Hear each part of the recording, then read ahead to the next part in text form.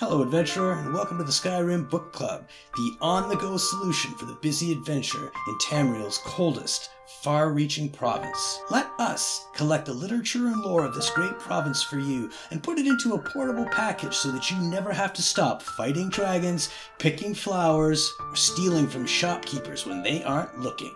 With an ever-increasing archive, SkyrimBookClub.ca has got the story for you. Until next time, enjoy the book.